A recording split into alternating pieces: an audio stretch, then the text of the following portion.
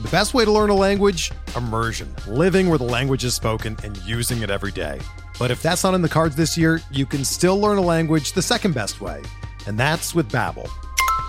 Be a better you in 2024 with Babbel, the science-backed language learning app that actually works. Don't pay hundreds of dollars for private tutors or waste hours on apps that don't really help you speak the language.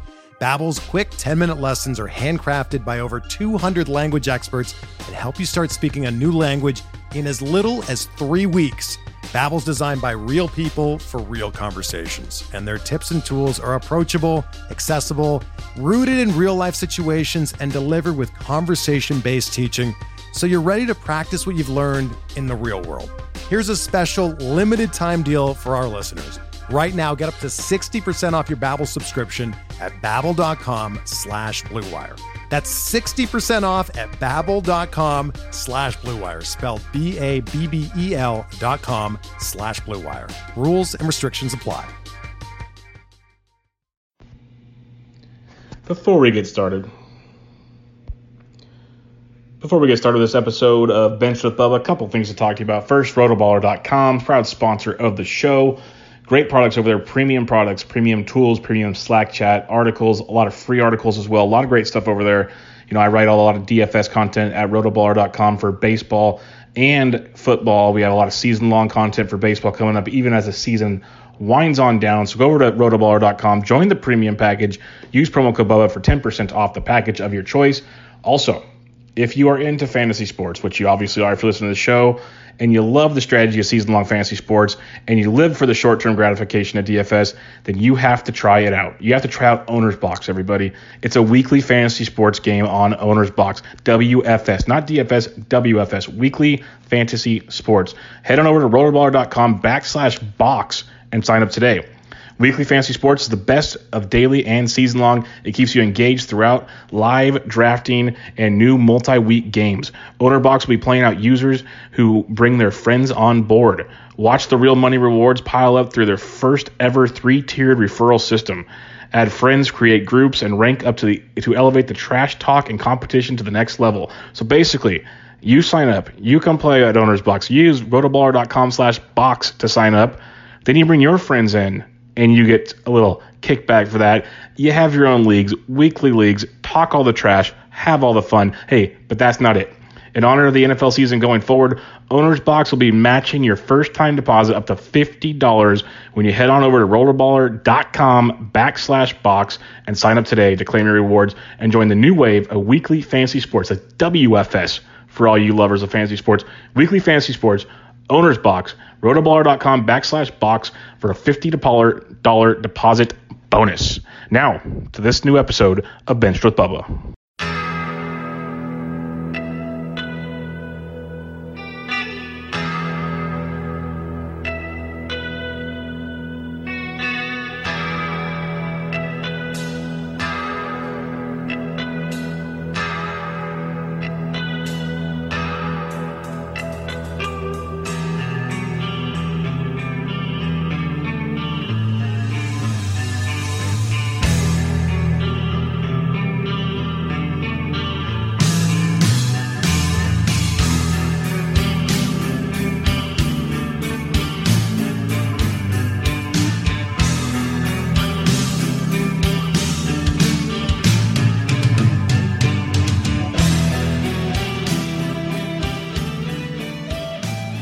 And welcome back, everybody, to another episode of Bench with Bubba, episode 317. Going to continue on our 2021 outlook on the fantasy baseball season, talking some, we'll call them prospects, first, second-year players, guys that we were really intrigued with this year, maybe did really well, maybe struggled, maybe guys that didn't get a cup of coffee we were hoping they'd get. But we have a great prospect analyst, as always, to help us break all this down. He's been a very frequent guest on the show for obviously good reasons.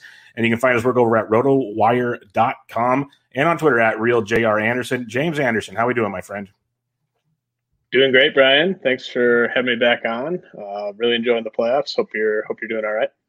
Yep. I'm enjoying it as well. I saw you've been doing some content at RotoWire for the playoffs, making your picks, and you're doing awesome at that. Just real quick, who do you got for the World Series? I mean, it's a total toss up to me, and Vegas sees the Dodgers as an overwhelming favorite. So I think all the value is on the Rays side of things. I think there's some pretty solid bets you can make at FanDuel or DraftKings if you want to get some interesting odds. Like you can get the Rays winning the series 4-3 at really long odds. You can get the Rays just winning the series at pretty good odds. So I think it's a total toss up, but all the value, if you're going to bet it, is on the Rays side of things. Awesome. Yeah, no, I'm with you. Like, part of me, just because I'm a Giants fan, go Rays. But I there's something about the Rays. I've been rooting for them for a while. So hoping they do it. I like a lot of the guys on the Dodgers. So, like, it is what it is. It'd be cool to see them get a title as well. I guess in the end, as baseball fans, give us like at least 6 games. Like, give us a series. Yes. And we can go from there. But let's talk some prospects here. And first off, when I know you'll start, you're doing prospect work all the time. But when do you plan on having like your first real 2021 deep dive into rankings out there? So that'll probably be the one that goes in the magazine. Okay. And that I usually kind of finish that around mid-January, early to mid-January. I did, I spent a decent amount of time on the one that kind of closed out 2020. So what's up on the site is fairly up to date. I've even bumped like a Arozarena up to kind of reflect his little run. So I have been making some tweaks here and there, but the one that's up on the site should be pretty helpful for your first year player drafts. But there will be a really fresh and in-depth update coming in January. And last question before we actually get to the outline. I've noticed, like, we saw a Torkelson home run on Twitter yesterday, and they're doing instructs, and they're actually getting some of these guys out there. And in theory, could have been like an Arizona Fall League, but a little different for all of us. How much of that are you trying to soak in as you're getting ready for 2021? Yeah, you obviously want to be careful to not let just like one video like that impact anything.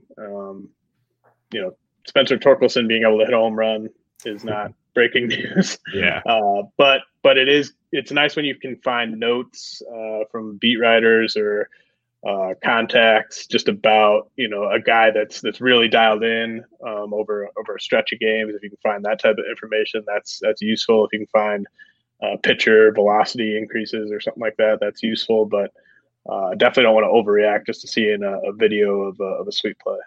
Yeah, for sure. But you mentioned Randy Arozarena, so we're going to start with the man, the myth, and the legend that is just tearing the playoffs apart right now. And he had a really good season. I think people just kind of didn't really see it because it was the Rays, and maybe towards the end of the year saw that he was hitting towards the top of the order and doing things. And then he blew up in the playoffs. And I'm going to reference too early mock ADP a lot for the listeners, but he's going around pick 117-ish, give or take, in too early mocks. Got a little power, got a lot of power, got some speed and everything. What's your expectation for 2021? Because right now I think it's kind of tough to see him being this good all the time, but maybe he is. You might know a lot more about him than I do. Yeah, so he's a really tough guy to rank as a prospect specifically, just because by the time the playoffs are done, we're going to have about as many at-bats with Arozarena as you can have with a player without him losing his prospect eligibility, because those at-bats obviously don't count against him for that. And then he's also just older than most prospects, so he makes for a really tough guy to rank. I think you can throw that ADP out. Like, I think he's going to be going in the 4th and 5th round in March. Might even see him creep into the 3rd round in some drafts. Wow. So I think he's going to be kind of going in that sort of Trent Grisham range when we get to March, just because all the guys that are power speed just are going to float up the draft as we get closer and closer, because everyone's going to be so worried about building that power speed base early on, and Arozarena is one of those types of guys. I don't expect to end up with him a ton if that's where he does end up going, just because, I still see some swing and miss there with him against right-handed pitching long term. That's been an issue for him. I mean, he had like a 38% strikeout rate against righties in the regular season this year. And so I think he starts out with everyday at bats in Tampa, but as soon as there's really any reason to cut into his playing time a little bit, they just have so much depth that he really can't afford to go on like a extended slump against righties. So just that alone is probably going to scare me away if he's going in the 4th round. But he's also the type of guy where I could see drafting him in a league with an overall component because the upside is so high, as we've seen over the past month or so. He is the type of guy that could provide second round value in the 4th round if he just kind of picks up where he left off. So I see a case in an overall type of league like the main event, but I probably won't be going after him in home leagues. I'm glad you mentioned that last part because I've talked about that kind of theory with some other players, like the DFS strategy, like cash games or tournaments. If you want to go for the ceiling play, you go for Arozarena in an overall type deal. If you kind of want the more stable play, especially that early, like you're saying, in a 15-team league, you're going to want one. So not all, but most guys are going 1 to 2 starting pitchers in those first 3 rounds. You're trying to get like a more stable, maybe 5 category or 4 category guy at least. So it's tough to go on that Arozarena where we're seeing him do this. But like you said, there's still a lot of holes. He's still young. We can see a lot of ups and downs there. I like the comp to Trent Grisham. I didn't put him on the outline because I think we saw enough of him this year to kind of believe what we're getting out of Trent Grisham now. But he is going high in these drafts also. If you had to pick between the two, would you take what you've seen from Grisham and rather pick him where he's going or Arozarena? I'd take Grisham. I think he's just kind of more locked in as like we know he's going to hit really high in that lineup and he's going to play every day. And, hitting right in front of Manny Machado or right next to Fernando Tatis, that's a pretty good spot to be. I think what he showed us, even dating back to 2019, what he did in the minor leagues and everything, and then carried through this year in 2020. I think there's just more track record there. So I would go Grisham. Yeah, I'm with you there. Let's go to I just keep calling him Lou Bob. I heard now it's actually Robert, even though people said Robert because he said he made it easier for people. I always said Robert, and then I got critiqued for it by everybody, and now apparently that's what it is. So I also call him Lou Bob. That's what makes everybody happy. It's easy. He had a really interesting season. Like we saw the film where he's hitting moonshots and the exit velocity is great. He's stealing bags. Then there's also those massive strikeouts and the low batting average. We know he's very talented, but is he pick 35 talented going into 2021? Or do you think it's going to take another kind of bump, like up and down season before he figures it all out?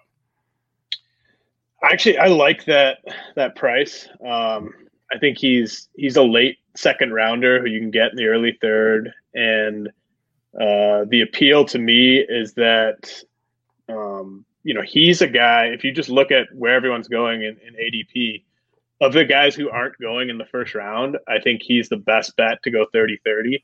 And obviously there are significant questions about the approach, about the hit tool, but I just think it's going to be another up and down season for him. And at the end of the day, you're going to look down and all the counting stats are going to be there. And if, to me, like worst case scenario is he hits like 230, he could still go 30-30 even if he hit 230.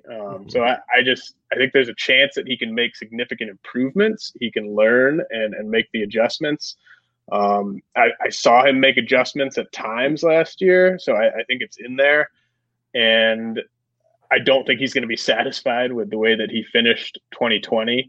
So I think you're getting a guy that actually has a kind of high floor, which is sort of rare to say about someone with his type of hit tool. But just I think that the power and the speed are just so kind of locked into the profile at this point.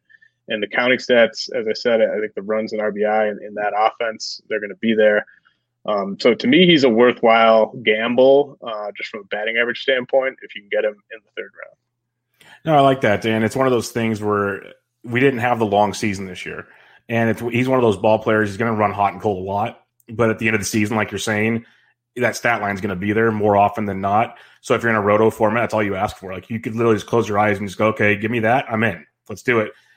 So that's a very good way to approach it because you're right, 30-30. That's just like you can't find it. That's why we draft Acuna where we draft Acuna because you got 30-30 upside. So now you're getting like if Lou Bob does that this year, next time we talk about him, it could be conversations. He a top 5 pick. Like so, that's a very good point you make there. And he's young, so maybe the swing and miss goes a little smaller. Now he gets 250. So and then he jumps off the page and drafts. So very very good point there. That kind of gets me a little more excited because I was kind of up and down on him quite a bit with when he seemed lost up there. It was like really rough for a couple games, but with the way the aggressiveness, I guess, at the plate, he's going to be streaky. And that's just one thing I guess we got to expect. So makes a lot of sense. Now this guy, I know you're in the Wisconsin area, and so you probably hear about this all the time. But he's been a real issue, Keston Hiura, and in college, one of the best hitters on all of college, like just the pure hit tool. We've talked about him on this show a few times. Like it's just, and we have a listener's question that if you have him in Dynasty, are you keeping him? The lack of ability to hit a fastball right now is very concerning to me. But the power's still there. It's just he seems kind of all over. What are you getting out of Keston Hiura? So honestly, nobody on the Brewers hit like anyone was expecting them to. I don't know what it was with them. I don't know if that there's a chance that maybe they were running their own sign stealing operation and that got shut down as well. I don't really know what it was, but for whatever reason, pretty much every bat in that lineup was cold for most of the season.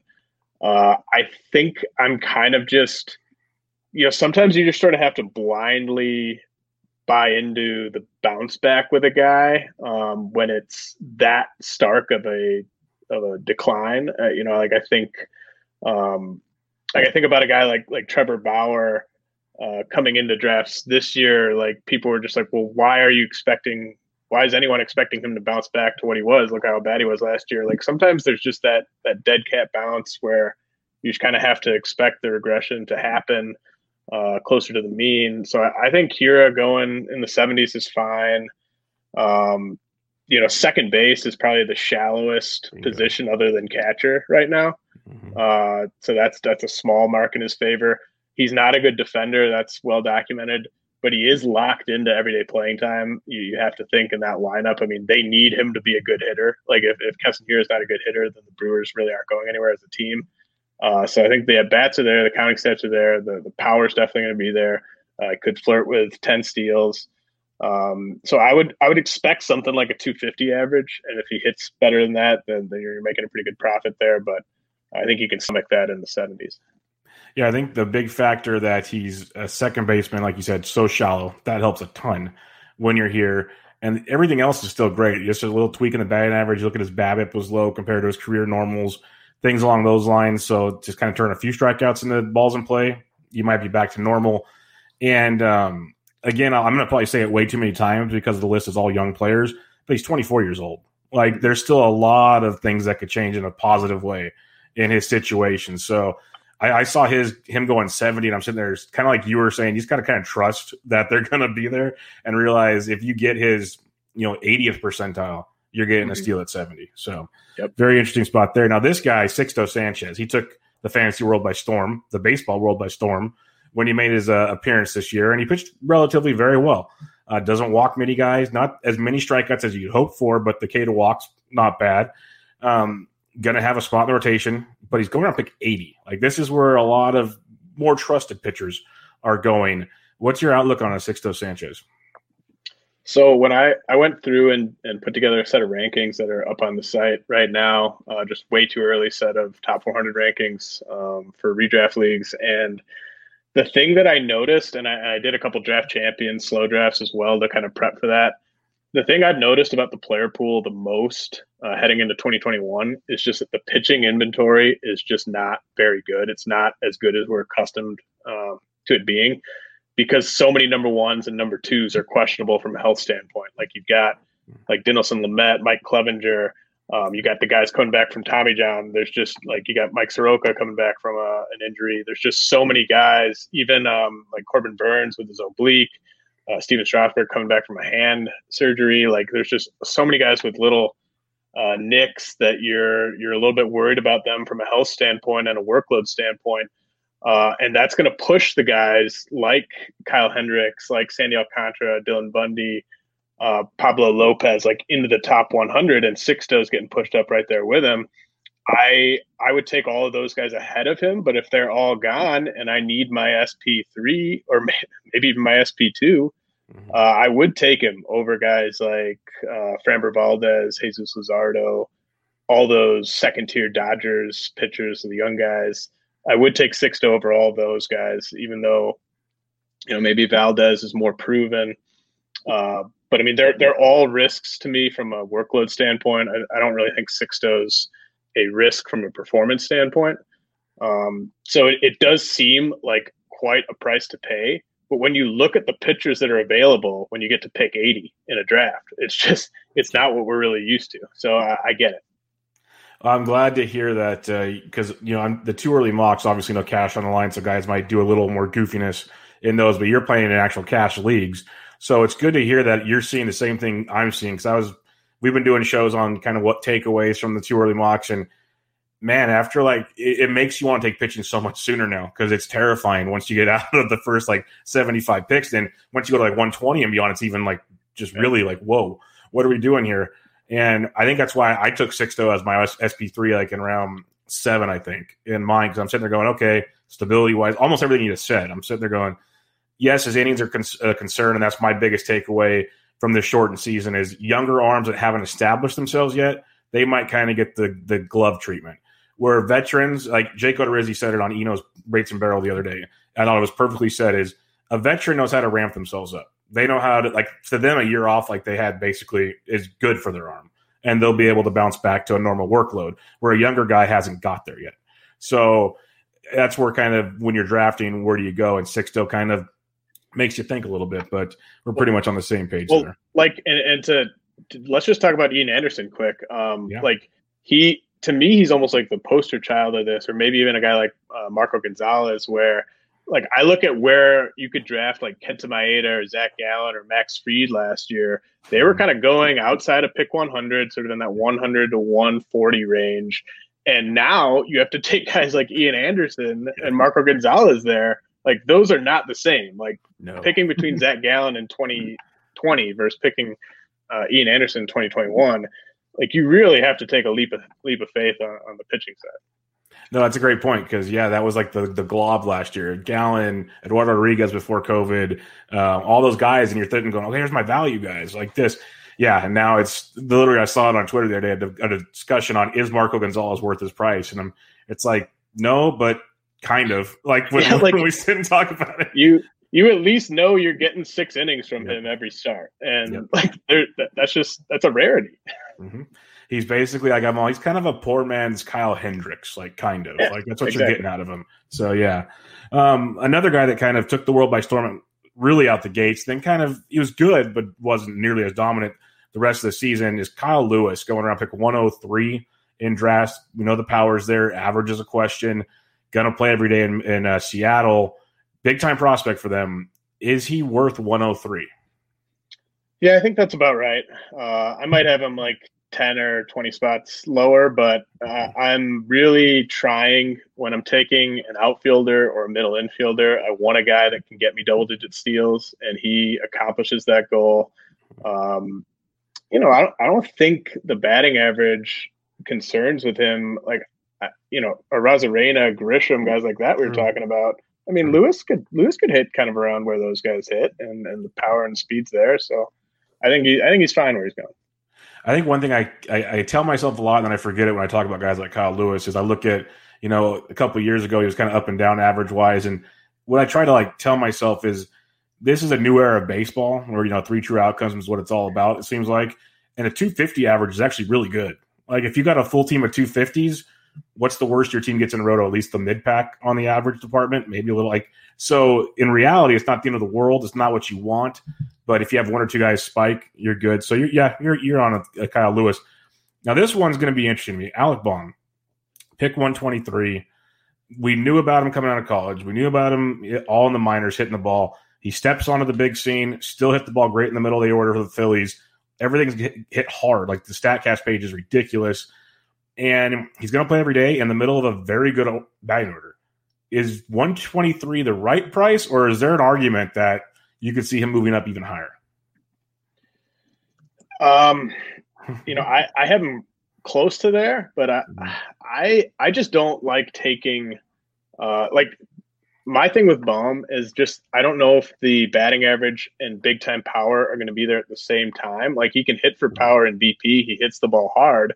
But really, the one time he just did a ton of damage in the power department was when he was playing at Reading in the minors, and his ISO last year was 144. So that kind of came to fruition where, he was hitting for a really high average. That's going to come down.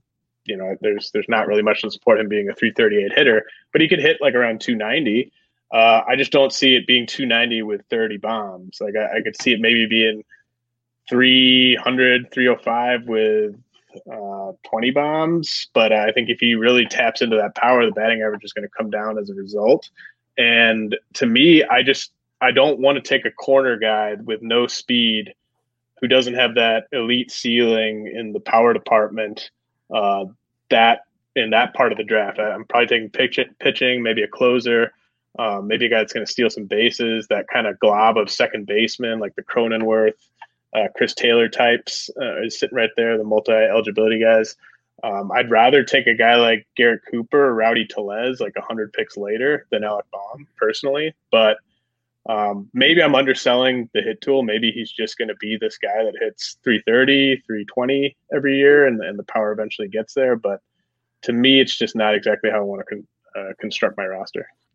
No, that makes a lot of sense. I'm just curious because I was looking at his ADP, and so he's the 15th third baseman coming off. But then you have guys like Moustakas, Donaldson coming later, Sano's later. I don't know if they'll have third base eligibility this year, though. We guys like Tommy Edman. I don't mind Kyle Seager, Hunter Dozier, Nick Senzel. I'm going to jump to this guy on the outline, though, at pick 210's Ke'Bryan Hayes. Now, that's another third baseman. We saw him. Didn't hit with a ton of power in the minors, but he showcased some in the bigs, and the average was still there. And that's kind of been the chatter with him that I read about was the average. Would you rather go with Baum, maybe not 123, but would you take Baum over Ke'Bryan Hayes, or would you wait till 210 for Hayes? I would actually take Hayes over Baum straight up. I actually have Hayes kind of ranked right where Baum is going, like in the 120 range. I think that of all the guys that we're going to talk about, I think he's the best steal if we're just trusting this ADP. The one thing, like I always sort of had him ranked in that sort of 20 to 70 range because I always believed in the hit tool, and obviously the defense was going to get him playing time, and I think the speed is going to be greatly undersold all offseason because he stole just one base. I think he's a 15 steal guy in a full season. The sprint speed backs that up. The attempt rate in the minors backs that up. And so you're getting a 15 steal guy at a position where you're not typically getting speed. That just gives you so much versatility with how you're building your team. The power, when we were looking at him as a prospect, it was just like, is he going to tap into that power? I thought he probably would, but I wasn't sold that he would. But now I kind of am sold that he's going to at least be a 20 homer guy. And if he's that, I just think he's a 5-category guy at third base that's going to hit really high in that lineup. So I'm taking Hayes over Baum straight up. That is outstanding. That is very good to hear. Ian Anderson, you hinted at him a second ago. He's going to pick 131. What I saw during the regular season kind of had me scratching my head. The postseason was like, whoa, where did this come from for me? But he's touted prospect, so obviously we knew the pedigree was there. What guy do you think we get? Is this the playoff guy, or is it more the regular season Ian Anderson? Well, he's such a crazy case of, his fastball command was just so crappy last year. And I'd heard his breaking ball backed up over the past couple of years, but his changeup was just such a weapon for him. And he dialed back his fastball usage, and that kind of unlocked a new type of pitcher than what he'd kind of been in the minor leagues, where it's sort of all about getting to that changeup. And I'm not going to feel good if I take him at that ADP, but I understand why he would go there. There's probably some more boring guys that I would take around there. But like, I get it. You just run out of arms with upside in a hurry. And, maybe some of this is sustainable, and maybe he's a SP2 next year. I'm not going to rule it out, and it's a good team context, but I can't quite get there on him. Like with Sixto, I loved him so much as a prospect. There's some confirmation bias probably, but Anderson I was always a little bit lower on, so I'm probably not going to take him at cost. No, that makes sense. That's confirmation bias, recency bias are two things that stand out big time in these ADPs. Like that's one thing we're going to get early on. That's why it's fun to compare. Like in March, where do these guys stand? You mentioned Jake Cronenworth a second ago, and my goodness, like Paul Sporer wants to make shirts. Everyone was just glued to what we saw. Rake Cronenworth at one point in time. Going around pick 141, this guy, I know I've taken the bait in some of these early drafts. There's other times I say, no, let me see what else I can get because I know he's young, and we saw kind of both sides of what we get out of Jake Cronenworth this season. Where do you stand on Jake Cronenworth? Do you believe more of what, like the coming out the gate guy, or more kind of the way into the season? When I looked at his stretch to end the season, to me it just looked like he was getting unlucky. So I'm more the guy he was when he was running hot. I like him where he's going. I think the fact that he's going to be eligible at first base, second base, and shortstop next year is huge. Like that's a big swing. You know, if you can put a guy in the corner infield and the middle infield spot, or second base where it's really shallow, that just gives you so much flexibility. So I like where he's going. I think there is power, speed, hit, all kind of to varying degrees is all there with him. So kind of a 5-category guy sneakily. There's a chance he could sit at least against tough lefties, maybe against most lefties. But I think that lineup's good enough, and the position eligibility is a nice little bonus there that even if he falls into the strong side of a platoon, I think I'm okay with it. Yeah, I know there was points last year where the platoon was in question, and once he started hitting, they just let him keep playing against lefties, and that was like music to my ears when I saw that. Now, if we can just get him to hit like behind Trent Grisham in the order before Machado and Tatis, now that would be awesome. So we'll see how that goes. But, you know, we can't have everything. Baltimore, as tough as it was for them to win baseball games at times, they had a very fun young team. And that was one thing. Like Renato Nunez is always there. Hanser Alberto, they're getting older, of course, but they were fun. But then they brought up like a DJ Stewart, who we saw go through a tear. And then Ryan Mountcastle was the guy that many of us thought would be on the team to start, and he wasn't even on like the expanded roster. And then all kinds of back and forth. Maybe he had COVID, maybe he didn't. We don't know. But he gets the call, and he started just doing what everyone wanted him to do, hitting the ball hard and effectively. He's going around pick 157. Where do you look at that Ryan Mountcastle? I think he'll have first base and maybe outfield also eligibility. Yeah, you know, he's another one kind of in that Alec Baum tier where good player, good young hitter, exciting to watch him debut this past year. But I think you're kind of paying sort of for the best case scenario if you're taking him in the 150s. There's so many of these corner guys that are going outside of the top 200 that are more boring, but are going to give you the exact same stats that Ryan Mountcastle is going to give you. Like Garrett Cooper is going to give you the exact same stats as Ryan Mountcastle. So I think he's got a pretty swing. I think he's definitely going to play, even though he's a terrible defender, just because of where they're going right now. But I just think you're overpaying, given the fact that he's not going to give you anything on stolen bases. Yeah, we can't draft on a league together next year because you keep mentioning Garrett Cooper, and that's just not going to go well because that's the guy I wrote him up everywhere last season before it started. And once he kind of got hurt, people forgot about him. Like I had him everywhere. Like that talent's too good. I did not have him everywhere, but when I kind of dug into how he played this season, I was like, wow, like this guy's actually legitimately a really good like middle of the order hitter, and nobody's treating him like that in drafts. Yeah, when the DH got installed, I was like, this is one of the bigger benefactors you're going to see because Don Mattingly just can't hide him anymore when you have that no excuse. So, yeah, I was happy about that. Dylan Carlson, we were all happy we finally got to see him play baseball because the Cardinals played around with that for a while. We know what we get with Dylan Carlson, a little power, speed, average is all there. Great glove in the outfield should keep him on the diamond. He's going to pick 150 or 167, so about 10 picks after Mountcastle. Are you more of a Carlson guy, or is he another one where the outfield's so deep you just kind of let it go? I like Carlson maybe a couple rounds higher than this because like if you were following the Cardinals down the stretch, he kind of became their second best hitter after Paul Goldschmidt. Now it was only for a few weeks before the season ended, but that lineup is sneakily just not very deep, not very good. I think you're going to see Carlson hit in the top 4 spots of that lineup for most of next season with all that factored in. And I think he's got sneaky like 8 to 12 steal potential. So I think he's more than a 4-category guy. Tons of pedigree. Like, you know, I think next year could be his breakout year. So I'm willing to roll the dice on him where he's going.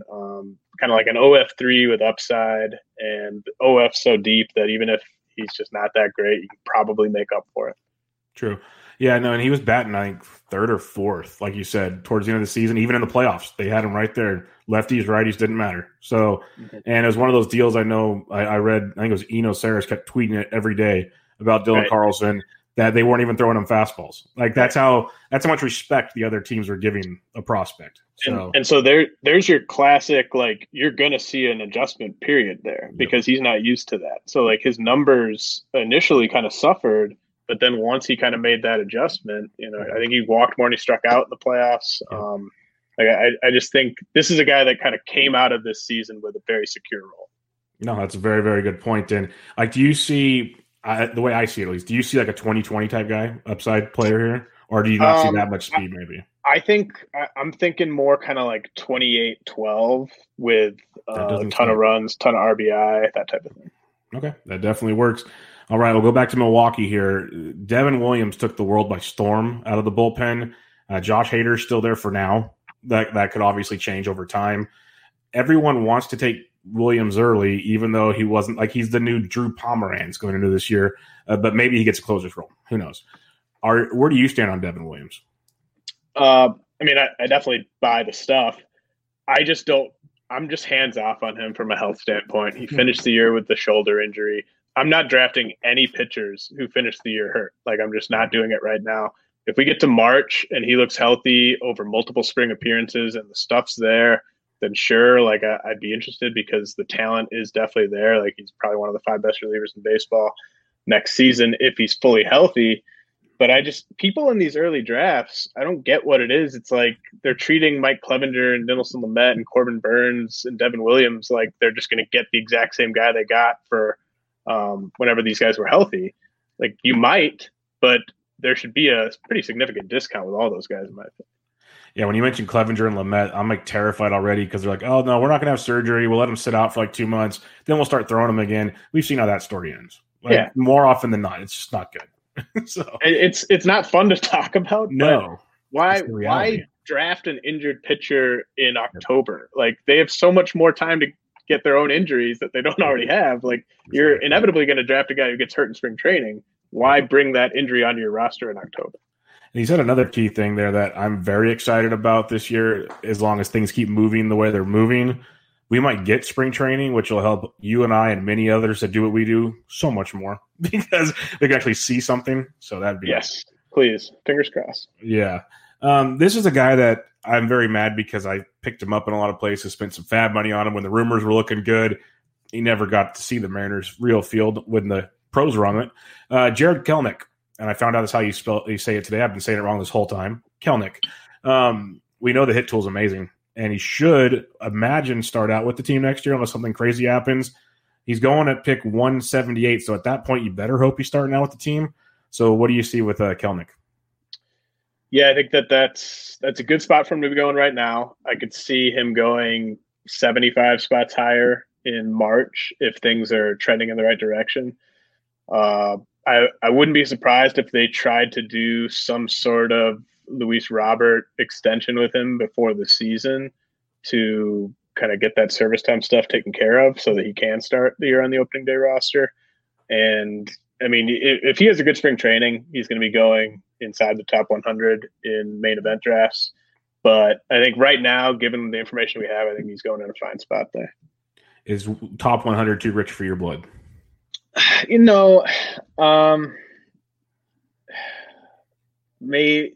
It might depend the type of league I'm in. Like, sure. What's my roster look like? How many outfielders do I have? I'm probably okay missing the boat on a top 100 pick on him, but maybe I get swept up in something in March but like I think Carlson versus that's what I was going to ask you. Like I would probably just take Carlson's not going to get as hyped as Kelenic because we've never seen Kelenic struggle against big league pitching, whereas we have seen that happen with Carlson. So I'd rather just take Carlson. Like I would guess in March, Carlson's going like 2 or 3 rounds later.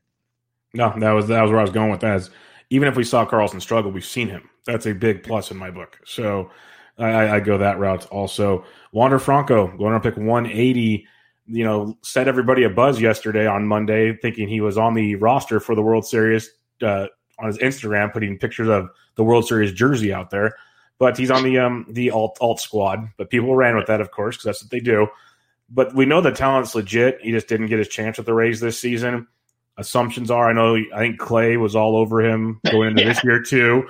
And Clay, he plants his flags. We've seen how well it works, so I'm never going to doubt that.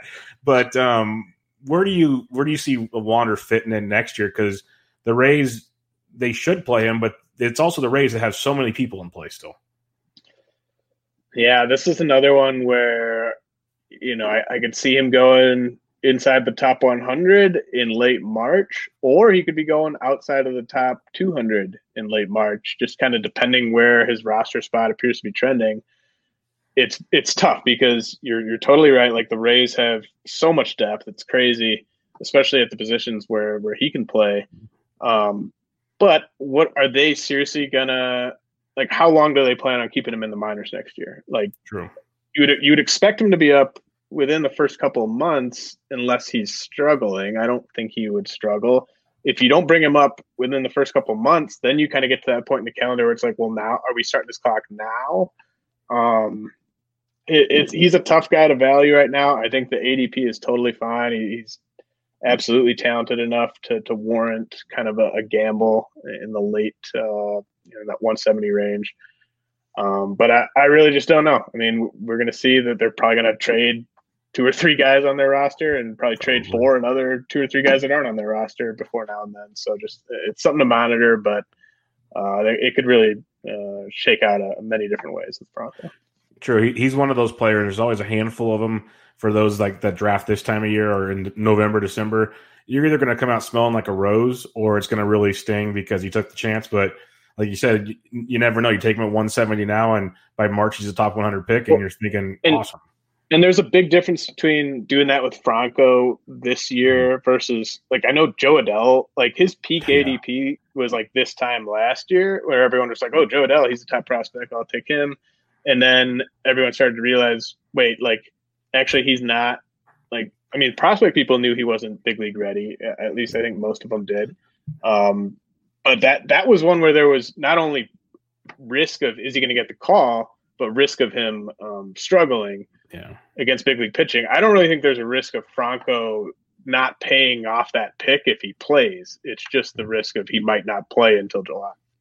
Yeah, that's a great point. And you saved me from Joe Adell last year when we talked about him because I wasn't like all in with him, but I was, you listen to some of the hype. Like, okay, this guy's gonna be good and everything. And you flat out right on my show, he's not ready. Like, just like you pointed out all the flaws, and they were pretty much all there that made it happen.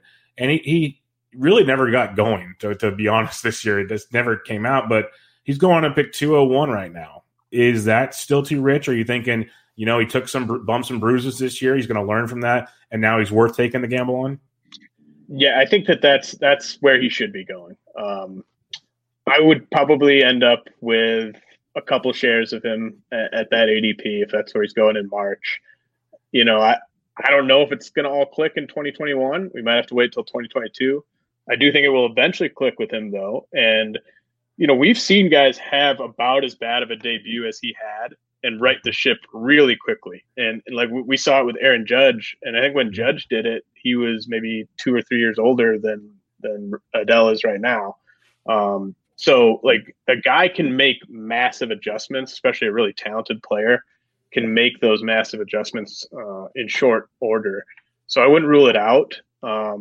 But if he starts getting pushed up, like if he's hitting the ball well in like 10 spring training games and all of a sudden he's going top 150, then I'm probably out. No, that makes sense. Tristan McKenzie going around pick 203. We saw him it was weird watching him. He's either really, really lights out dominant or he kind of struggled because he was wild and kind of started grooving it, it felt like, to get out of trouble. Where do you stand on him? And would you rather wait to 203 for him or go at pick 80 for Sixto? I'd rather take Sixto at ADP. Okay. And I would rather take Cal Quantrill 100 picks later because I think it'll be a battle between Quantrill and McKenzie for that last rotation spot. And I kind of think Quantrill is a bit more proven. McKenzie's shown a higher ceiling, undoubtedly, but all of the concerns with him physically and from a health standpoint that led to him falling outside my top 100 and even outside my top 200 at the absolute worst of his back trouble, like the slight frame, that stuff, it's still all there with him. And so I don't know how we can expect him to all of a sudden log even 120 innings in a season, especially when you look at the last time he logged 100 innings in the minors. You can't count on much more than 80 to 90 innings from McKenzie in the rotation in 2021. So I get why he's going where he's going, because as we talked about pitching, it just dries up so fast. But I think there's a chance Cal Quantrill is the better Indians pitcher next year. I like that call. I drafted Quantrill last year hoping that he'd get a chance with the Padres. That didn't work out so well, but I've been on that train with him thinking he's value where he's going in 2 years in a row now, it looks like. But Gavin Lux, pick 196. This is a guy that has all the tools, just hasn't been able to find consistent playing time with the Dodgers because they're the Dodgers. Do you still want to take a chance on Lux? Because, again, like the Ray situation, there's still going to be a lot of people there with the Dodgers. Yeah, I think that this is one where he had a chance over the last 6 weeks to kind of take a job and run with it. But he didn't do what Carlson did with the Cardinals. He struggled and he kind of fell out of the mix completely. And Justin Turner is going to be a free agent this offseason. So, maybe he leaves, but they still have guys like Chris Taylor, Edwin Rios hanging around. They have guys that can get at bats if they don't think Lux is ready. And so I don't know if the role is going to be there for him in April. And I'm sure at some point in 2021, he's going to start playing every day and he's going to be good. I just don't know when that's going to be. And maybe in March, it starts to look like he's going to be the everyday second baseman. He's just having a great spring training, rave reviews from Dave Roberts, all the rest. And then I'll probably be back in. But just right now, I think there's too much uncertainty with the role. No, that's fair because the talent's pretty darn awesome. We've seen it at times. It's just not getting there. Okay, we got a couple kind of later round guys that, I don't know, I stand on both sides of the fence on some of them. Brady Singer, picked 210. He was picked, last year, the year before by the Royals, so really recent. And he got the call early, and he showed a lot that there is to like. Now, there's the argument, he faced the Central. That's an argument we've already heard a lot. We'll probably hear a lot this offseason. But I think his worst starts were against the best of the Central, and then he dominated the guys he was supposed to dominate. So he saw the good and the bad. Where do you stand on a guy like Brady Singer? Again, we talked about how bad pitching gets in these drafts, or how tough pitching gets in these drafts. 210 might be worth a shot. Yeah, I'm okay with him there. He's not an upside guy to me, but the floor is pretty high because he's going to go 5+ innings. He kind of proved that this year. He's not one of those guys where it's 2 2/3, 4 2/3. He's a guy that's going to qualify for wins, and he's not a high end guy. Ideally, you're mostly starting him on weeks where he has 2 starts, or maybe he's facing the Tigers. But you need those guys at the back of your rotation because it dries up so quickly. Those guys where they're going to be on their teams, in their team's rotation all season long. It's a good park, obviously. You like him throwing to Sal Perez. So, I'm okay with him there. He's not an upside guy, but I think he's got a pretty high floor. Real quick, I didn't throw it on the outline, but since we're talking to Royals and they have, Keller and Duffy, but they have Chris Bubic. And he kind of started out a little rocky, but it seemed like he got better and better as the season went on. Nothing dominant, maybe only 5 innings sometimes, but started getting 6 or more, some strikeout upside there. I don't even know if he's been drafted yet. I don't think he's been drafted. Do you have any insight on maybe gambling on him later, or is he strictly a streamer as well? I think he will go in all 15 team drafts. He's outside of my top 300, but he's the type of guy where he's got the role pretty locked in. What he did really last year, it doesn't jump off statistically, but when you factor in his lack of upper level experience, I know he's 23, but he never even pitched at Double-A before last year. Yeah. And so for him to just keep his head above water, log a 4.3 ERA, that's pretty impressive for a guy with his lack of upper-level experience. So I think he could take a step forward. I've always thought of him as more of a number 4 starter long-term. The guys like Daniel Lynch and Asa Lacy and Jackson Coward, those are the guys that are coming with the upside. Bubik's not one of those guys to me. But he's going to be in the rotation all season, I think, and I don't think he's going to kill you. So I think he's fine outside the top 300. All right, this one, Isan Diaz, the Marlins, didn't really like. He's the one I think that opted out, then opted back in, and he was all over the board this year with the Marlins. You sent me a message because I have him at 223, but that's because he's only gone in one league. So obviously you think he's going to go much later. He should have an everyday role with the Marlins at least. Is he a guy worth gambling on late as like a middle infield option? I don't think so. This is second base, right? Like This is what's happening at second base after pick 200. All the options dry up. And to me, if you miss out on that, like Jake Cronenworth, Tommy Edman, Chris Taylor group of guys, then I'm just taking one of the Mets. I'm taking Robinson Cano if I don't need speed. I'm taking Andres Gimenez if I do need speed.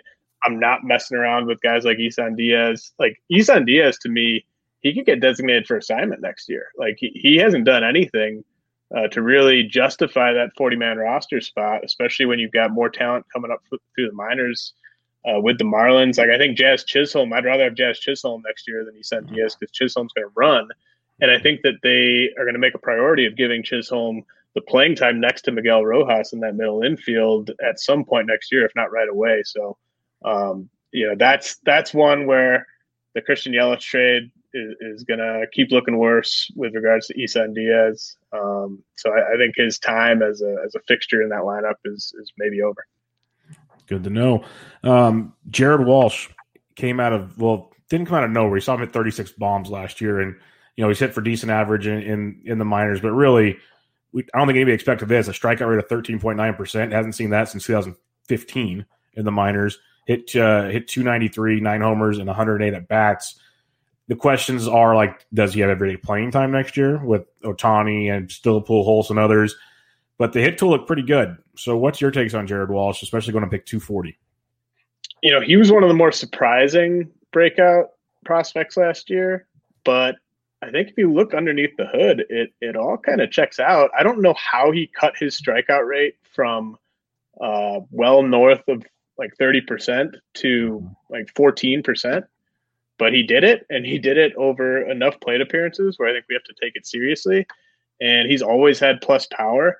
I actually have him and Ryan Mountcastle ranked back to back for next year. So if you can get one of them almost 100 picks later, that's the guy that I'm going to be going with. And the Ohtani thing, I don't know what they're going to do with Ohtani, but if you look at that lineup, Jared Walsh is one of their like 3 or 4 best hitters, and that's kind of a sad state of affairs, but it's currently the case. So I think he's going to be playing.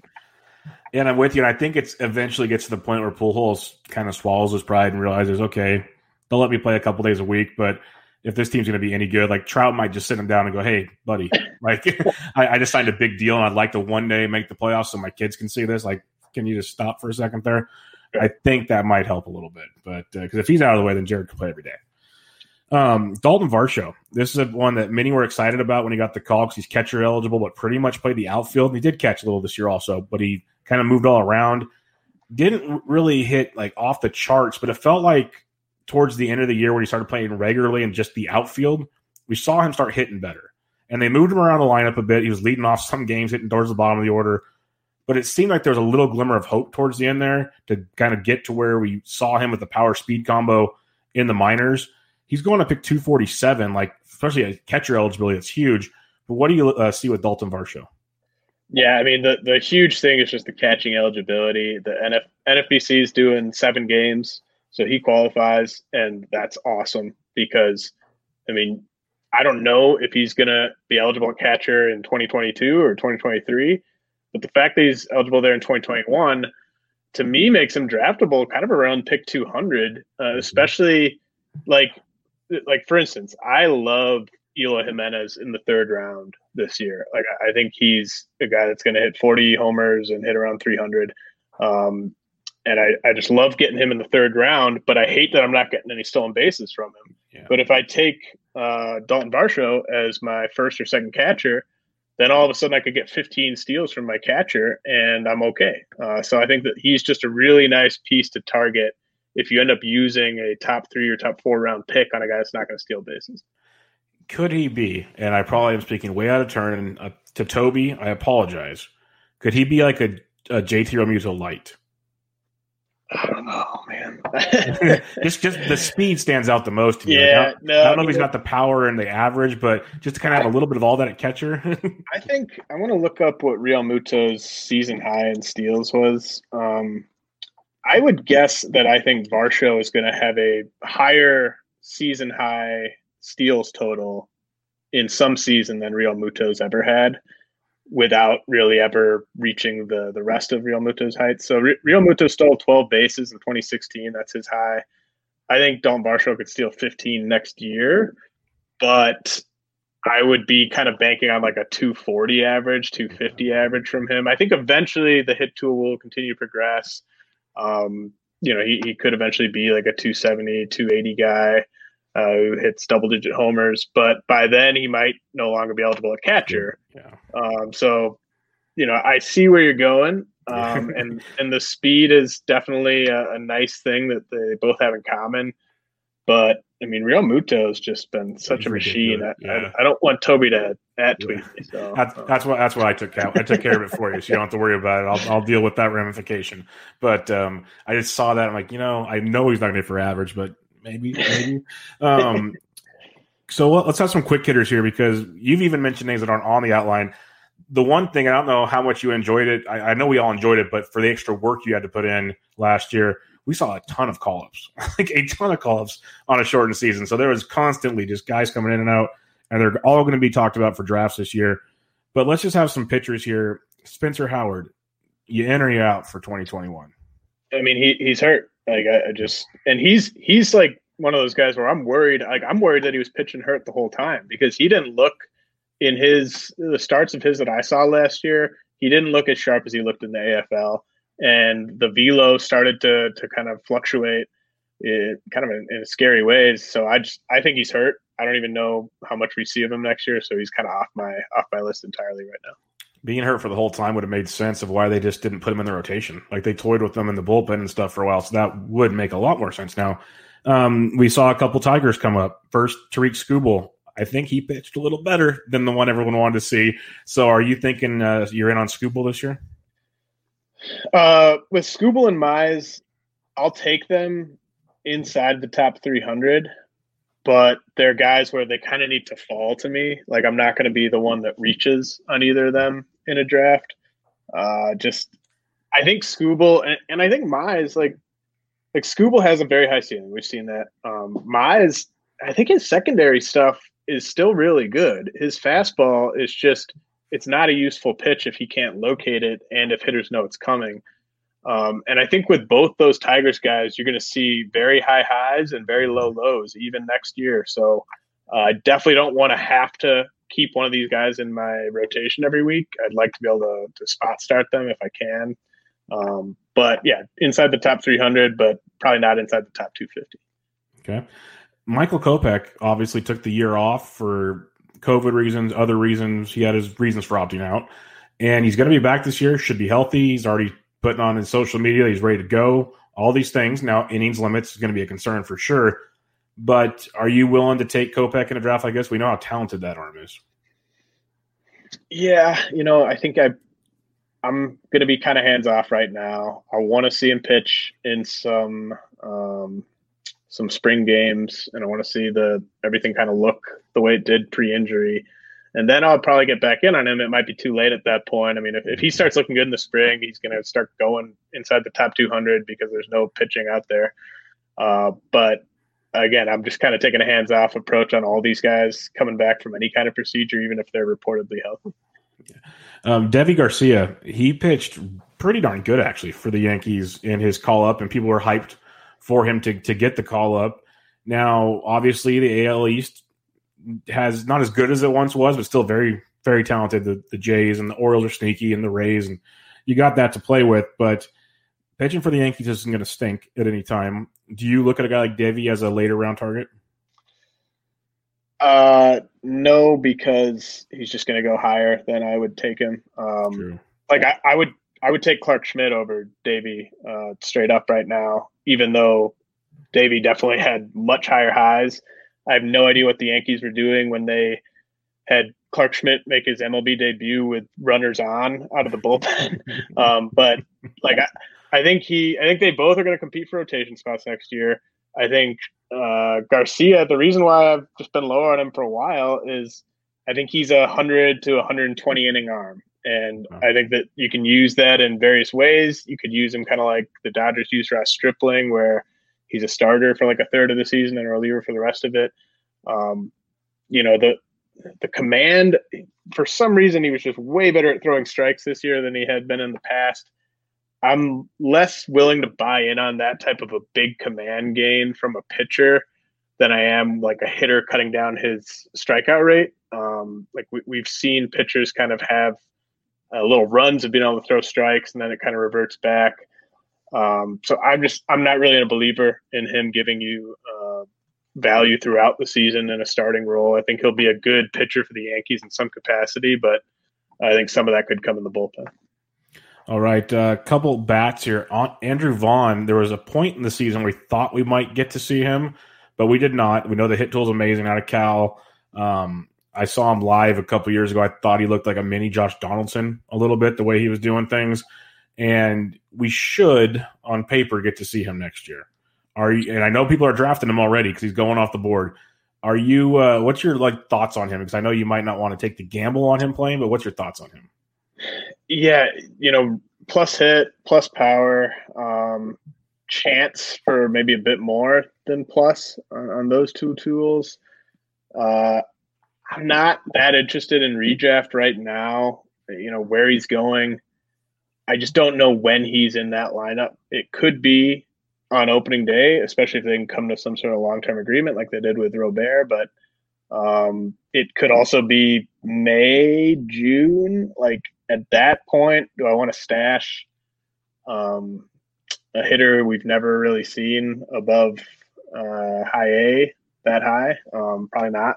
And we talked about corner guys that we both like later. So I love Vaughn. I love the talent. I love how that White Sox lineup's going to look mid-season.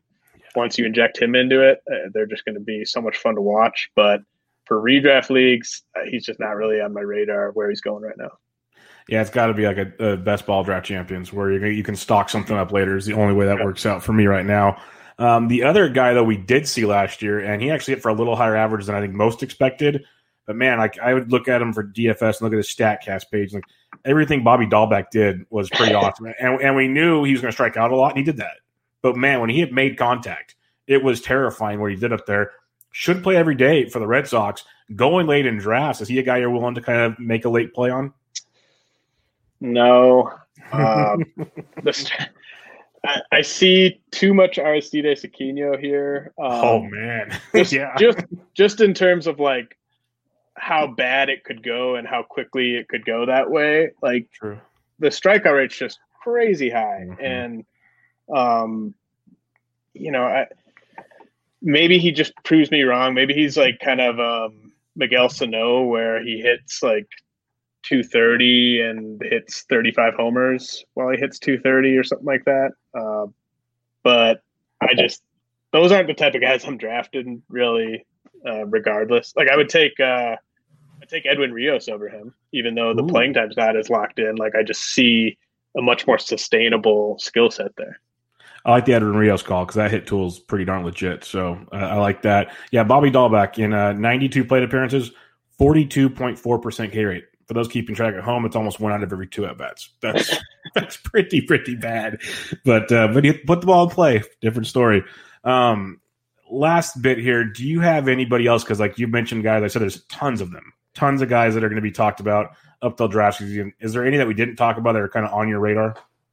Yeah, I'll give you 3. Leody Taveras, like he's probably not going to hit 250 next year, but he could go 2020. Like if they give him the playing time, what he showed this past year is he can hit for power already against big league pitching, and he's going to steal bases. So if you need speed kind of in the mid to late rounds, I think Leody Taveras is a good guy to go after. And then Alex Kirilloff with the Twins made his big league debut in the playoffs. That was obviously a loss because it was a game that he played for the Twins, but I I think they're going to find a spot for him on an everyday basis in that lineup. It might not be on opening day, but I think it'll be in April.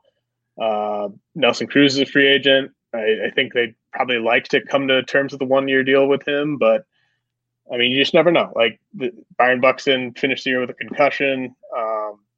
Max Kepler struggled last year. Eddie Rosario. I think Eddie Rosario is a sneaky non-tender candidate because I think he's going to make more in his last year of arbitration than the Twins are going to think he's worth. So I just think there's all kinds of different ways where Alex Kirilloff is getting everyday at bats. And then TJ Antone with the Reds. They have Trevor Bauer likely leaving in free agency. Anthony DeSclafani, he's a free agent. I don't know if that even matters, but I think TJ Antone's a guy that's going to have a rotation spot next year. And, the StatCast data on him is really impressive. I think he's going super late in drafts, and just given the state of pitching, I'd roll the dice on TJ Antone. Yeah, I've heard TJ's name a lot lately, so that's good to see that checks out with you as well. Let me pull up the listener questions, and while I do that, Yancey came into the live chat and asked, "We demand to know which RotoWire shirt James is wearing." Oh, the Big Bear Ozuna one. Okay, because he thought it was Domindo's the Fresh Maker, but no, there you go, Yancey. There you go, Big Bear Ozuna. Man, Ozuna, what a season he had! Like, it's ridiculous. But some of the listener questions, you sent me one in a DM about Keston Hiura for Dynasty. How do you you're into buying him at pick 70, but on a long-term Dynasty scale, I'm assuming you're just good with waiting on him. But what's your thoughts? To me, he's still a top 50 guy in Dynasty. The difference is, like, now he's someone you could actually go trade for. Before this year, it would have been pretty tough to pry him loose. Now I think you could make an offer that's pretty reasonable if you're willing to deal some solid prospects for him. I think he's kind of properly valued right now. I don't think I've seen people go too far in one direction or too far in the other direction with him. So, like, I think in a batting average league, I would take him still over like Kevin Biggio, who you might be able to flip. In OBP, I'd take Biggio. But yeah, I mean, I think Hiura, no one's kind of freaking out to the extent where I would say you got to go try to get Keston Hiura. But you can go get him if you believe in him. I think the strikeout rate is concerning, but as I said, like, the power is definitely going to be there. The playing time is definitely going to be there. I like that. And Biggio and him are going right next to each other in redrafts. So that's a very good comp. Marty Tallman asks, where are you ranking Casey Mize in the early mocks? He's ranked 263 and his ADP is 267. He's being drafted around Eduardo Rodriguez, Michael Kopech, and Justice Sheffield. Does that sound about right for you? Or I know you kind of hit on him earlier, but we didn't mention Justice Sheffield. So yeah, I'd probably take Mize over all those guys, just kind of betting on the talent. I mean, the crazy and kind of unfortunate thing is, like, if the Indians got their hands on Casey Mize, I think they'd turn him into a number 2 starter really quickly, just by sort of altering his pitch mix. I don't know if the Tigers are going to be smart enough to figure that out, but the talent's still there. I think he's healthy. Like, I don't think he's broken. So he's not a target, but if he slips into that range, then I'd pop him. Billy B from Canada asks, what sort of ADP do you see for Kyle Tucker in 2021 redraft and in dynasty leagues? Because we know he's going to, like, there's chatter of him going to the second round in some more like third or fourth. Where do you see the good spot for Tucker? I prefer Trent Grisham to Tucker, and I think Tucker's going to go ahead of Grisham in pretty much every draft. So, I'm probably going to be out in redraft. I do think he will creep into the late second round in 15-teamers, early third and 12-teamers, just because of the power speed. I was definitely wrong about Tucker. I faded him coming into the year, just given where he was going. But I was dead wrong about that. But I still think there might be a little bit of overreaction to him, pushing him. If you start pushing him into that kind of Bo Bichette, Ozzie Albies range of the second round, then I think he's going a little bit too high. Like, he could legit get pushed in. Like, there's a chance he goes ahead of a guy like Lou Bob. Like, how crazy is that to you? I think he's going to go ahead of. I think he's going to go ahead of him on average. And yeah, I would take Robert because, I would bet on Kyle Tucker hitting for a higher average, but I don't think it's going to be like a 50-point gap between the two. And I just think Robert's going to hit more homers and steal more bases.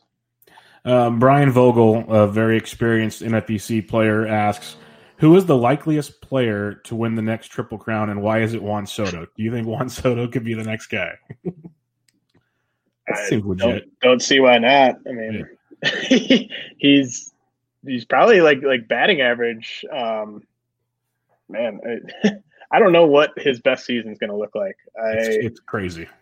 Like he reminds me in some ways of Barry Bonds. And yeah, I don't know what the ceiling is on him. He's a really tough guy because like I won him in redraft in like the top 5, but I've also found myself I took Trey Turner over him in part because of like outfield.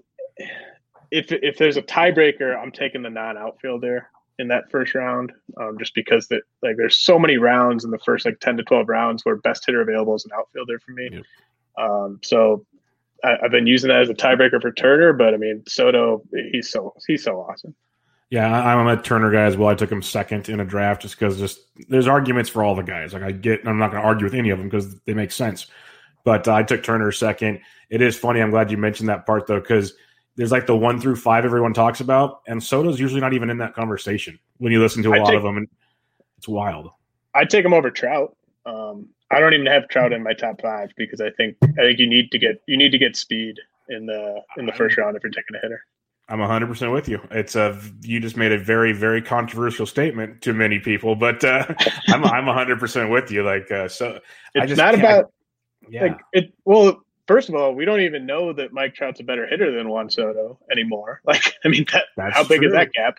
Second of all, like, it's not about taking the best hitter or the best player. You're trying to win fantasy baseball league, and you need to get certain stats to do that. Yeah. You know? I'm 100% with you. That's great. Like, if I ever make snippets out of my podcast, I think I just found it. But his other question is, Luis Garcia, what do you think his ceiling is?